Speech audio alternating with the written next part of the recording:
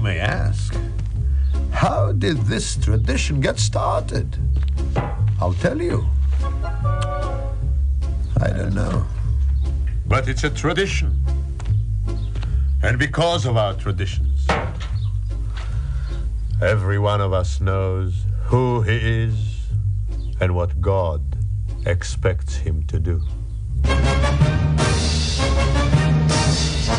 Hello, everyone, and welcome to Let's Talk Torah. I'm Rabbi Tzvi Jacobson with NRM Streamcast, and we'll spend our time talking Torah, learning stuff, and having fun while we learn. You can always send your questions and comments to our mailbag at letstalktorah@gmail.com, and of course, I will answer as many as I can.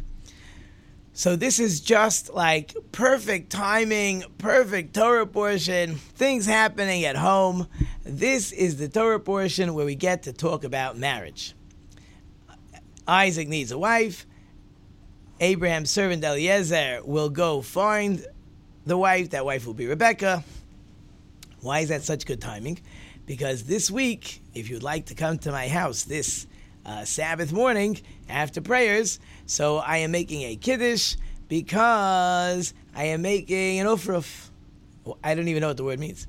But an ufruf is it's officially the final week that the chassan, that the groom, is home.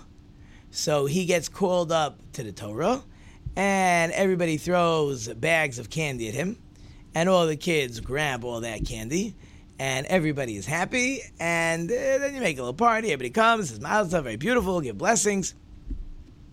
What's it all about? What's happening this week?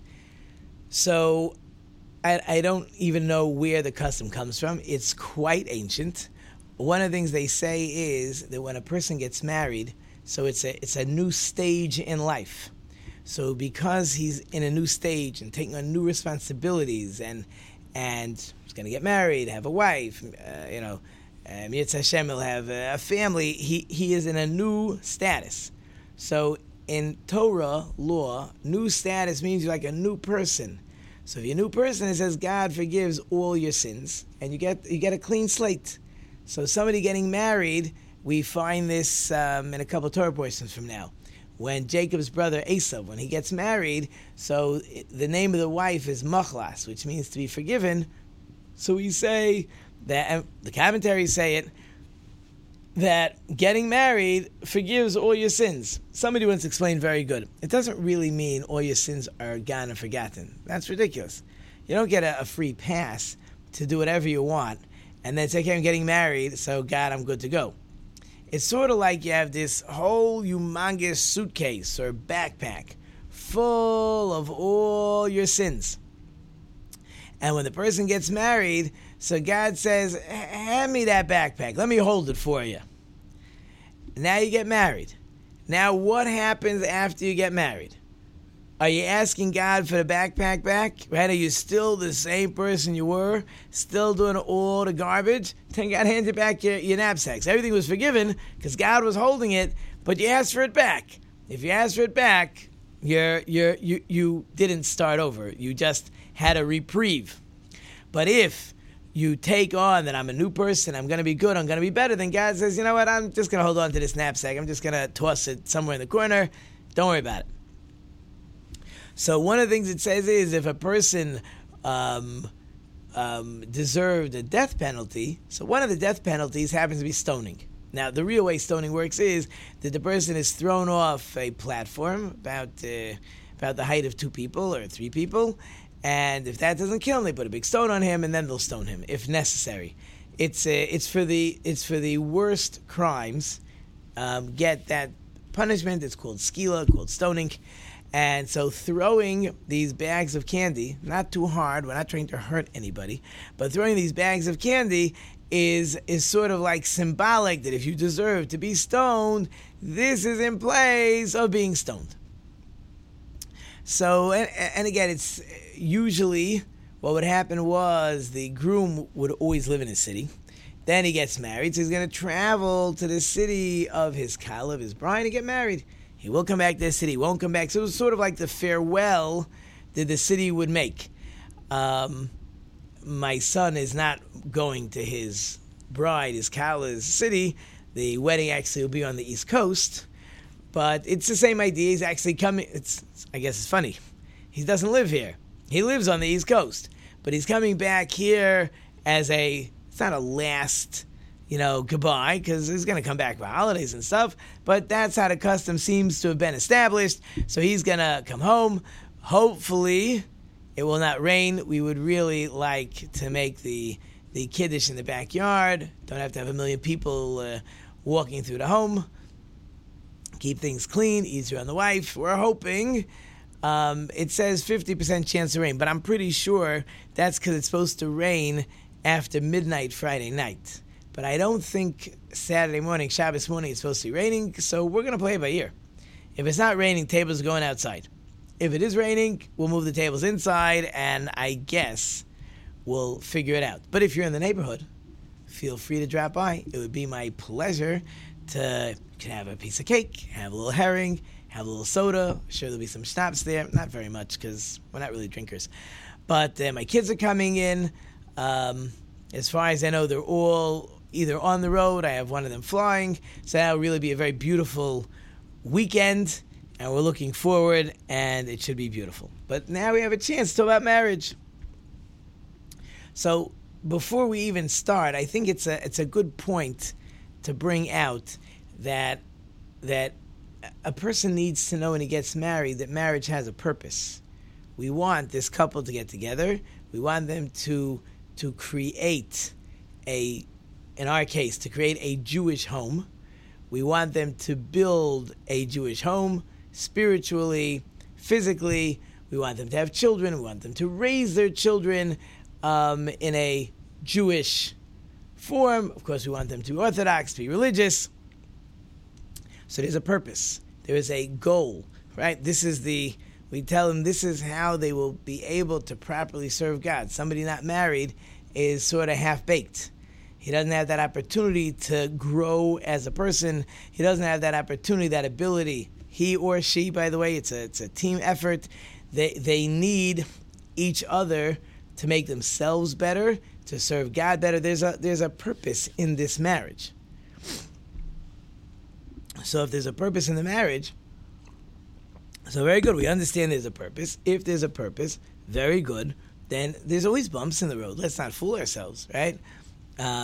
Getting married is not eternal bliss, because the ones who think that marriage is eternal bliss are in for a rude awakening.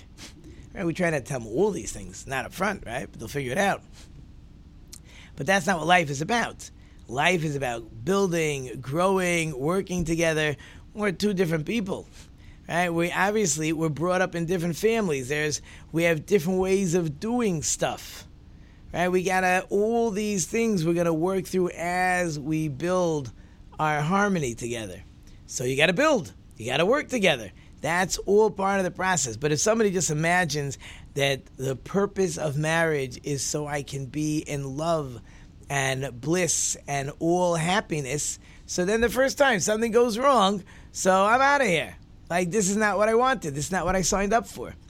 But if I understand that the purpose of marriage is to build a relationship, if you understand that your purpose is to build a relationship, then you understand. So in building relationships, things don't always go the way you would like them to go. So things happen, so you fix it, and you move along. This is all very normal part of the process. Somebody told me recently, a rabbi told me, he said, for most people, when they get married, their whole life they've been drawing a picture of what their spouse is going to look like, how their spouse is going to act, their imagination is so good, they've already imagined like the first 10, 15, 20 years of marriage.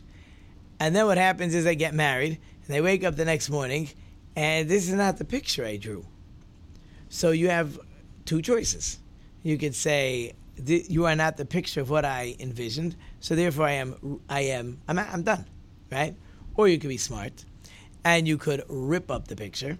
And if you rip up the picture and say, okay, now we'll start from scratch, and I know what my purpose is, I know what my goal is, I know we like each other, I know we can get along, you are somebody that I want to build a relationship with, okay, then you can have a very happy, beautiful marriage. Now, those that build the beautiful relationships, then as life goes on, there's a real relationship, and there's a real caring, and there's, sometimes you see people and they're older and they have to take care of their spouses, and you could imagine, oh, look what they got into. They're the happiest people.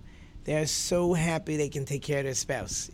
And they can't separate from the person because they built a relationship. They care for that person, right? But if it's all just about me, and it's all that I should have a blissful life, then you're right. As soon as it's not blissful, you want out. Okay, so you missed it. Okay. So, interesting. So what happens? So Eliezer gets to the well. Now, there are some side problems. We'll see how many we can actually talk about.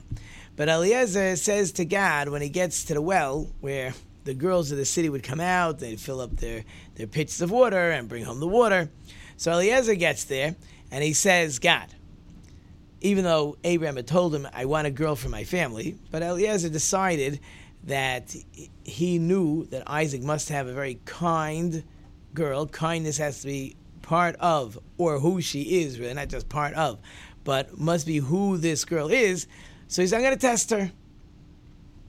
Not that anybody gave Eliezer permission to make tests, but Eliezer decided he is going to make a test, and God was kind to Eliezer and Abraham, that even though Eliezer didn't have permission to make the test, but God's going to play along. So he makes the test. What's the test? The test is the girl who offers me a drink of water and then offers my camels to drink. It's a sign that she is kind, that she has kindness in her. Now, actually, I saw recently there's a beautiful kliyakar, which I will say over this Shabbos, if I feel like it. Now, it's all my kids. I don't like get up and make speeches. Some families, when they have these get-togethers, there's like official speeches and speeches. When my kids get together and we get together, somebody might say something, but it's family. We're hanging out. We're not saying speeches, but I do want to say this. It won't be in speech form. It'll be more sort of just like, we'll talk about it. But the kliyakar says that Eliezer was looking for a girl who was called a toiv ayin, a good eye, which really means when she looks at things, she just sees good. She's not jealous. It's not a hurtful look. She is happy for you, whatever you have. And the good look means, how can I help you? That's this idea of toiv ayin. I have a good eye. I want to give of mine to you. I want to help you. I want to do whatever I could to make you feel good. Not that I'm jealous. I wish I had your car. I wish I had your house. I wish I had your spouse. I wish I had your money. That's called an ayin ra, a bad eye. So Eliezer says, if she has the ability to not only offer me to drink, but to offer my camels. Now, offering camels, he had 10 camels with him. So that's a lot of work if you want to offer me camels, right? To offer to give my camels to drink. That is not just simple. But a good eye, someone who's giving, that's the kind of girl that Isaac needs. So the rabbis say very interesting. The Talmud in Tainus says that if you want to check out a girl, right, you want to know if she's beautiful, so check out her eyes, the Talmud says. If she has beautiful eyes, you can be assured that the rest of her is also beautiful. That's what the Talmud says. So the rabbis ask, the commentaries ask, hello, I could find you a lot of girls with pretty eyes and they're ugly. That's number one. And number two, I could find you girls that, let's pause. Try again. Number one, I can find you a girl that has pretty eyes and she's ugly. Number two, it seems a little strange that the rabbis at the Talmud are looking to tell me how to find a pretty girl. It just doesn't seem to fit with how we understand Talmud and how the rabbis are telling us to live our lives and how to become better people, and they're trying to tell me how to find somebody pretty. It just seems out of character. Not that the rabbis are against pretty. The Torah itself talks about pretty ladies. But to say this is how you find a pretty lady seems to be off. So, of course, the commentaries say it doesn't mean that she's pretty physically. You want to see she's pretty physically, so take a picture. Go out with her, see what she looks like. See if you like what she looks like. Then you'll decide if she's pretty. beautiful eyes means that she has this thing I just finished talking about. She has a good eye. She is an ayin tov. She is looking to help others. She's looking for the good in others. She sees, or he, by the way, the good in others. So if she has this ayin tov, if she is always looking for the good in others, then you can be sure that all her other attributes, or the Hebrew word is midos, all her good midos, she's going to be full of them. Be full of being a good, caring, kind person, because it all starts with a good eye, which, by the way, is fascinating. Because if you think about it, the second half of the Ten Commandments, the last of the Ten Commandments is don't be jealous. So obviously, don't be jealous fits right in with a good eye, right? If I have a good eye, that means I'm not jealous. But all of them, right? Don't murder, right? Who am I murdering? So I'm murdering somebody. I want something of his. He has something of mine. I don't like him. That all is because I have a jealous eye. Adultery.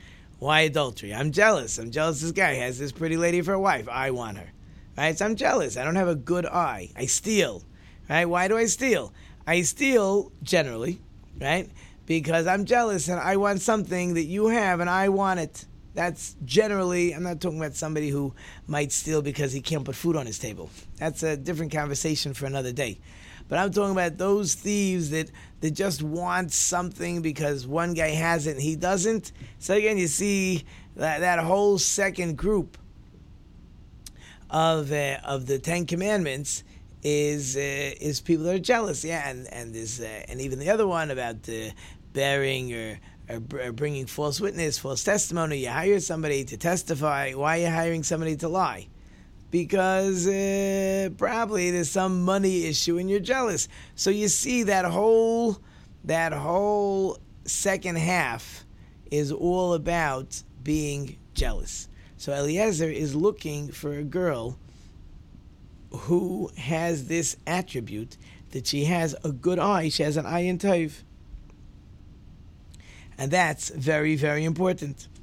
So again, this is the Torah portion telling me looking for people to get married. And the Torah is telling you when you get married, this is what you should be looking for. As if the Torah went ahead, it happens to be like 63 verses. The Torah is so careful. It doesn't even say an extra word. And a lot of times to learn rules and regulations, to learn law, we have to deal with nuances in the words. Why this word? Why this extra letter? Why is this juxtaposed here and this is over here? And why these are connected? And all this to figure out laws, rules, and regulations. And all of a sudden, in this Torah portion, when we're talking about Eliezer, is looking for a wife for Isaac, and he finds Rebecca, he finds Rivka, 63 verses, the story is repeated with multiple details because the Torah is teaching me what am I looking for when I get married, right? So I want to find a good person. If you can marry a good person, you're there. Building the relationship, we're assuming you're both good people, you're both good children, you have the ability to grow with somebody. But first things first, obviously there has to be some connection. Yes, I understand people go out, they have to feel for each other, there has to be something that connects them. Very good. But I already told you before that you drew your picture, you feel you have a connection, but in your mind you decided how your life is going to run. You don't know how your life is going to be because we are people, we are humans, things happen, we do things, we're different, we have personalities, we have backgrounds. But if I know that you are a kind person, that you're a good person, you have a good eye, I'm going in the right direction. This is a person worth building a life with. And it looks like the music is playing, and therefore, we gotta end. So I hope you enjoyed it, short and sweet as always. Thank you, of course, to our wonderful sponsors and listeners. I can't do it without you. Thank you, of course, to our wonderful production team. We have David and Andy behind the table. I hope I've left you with some food for thought. Until next time, I am Rabbi Tzvi Jacobson. You've been listening to Let's Talk Torah on NRM Streamcast. Until next time, don't forget to think about it.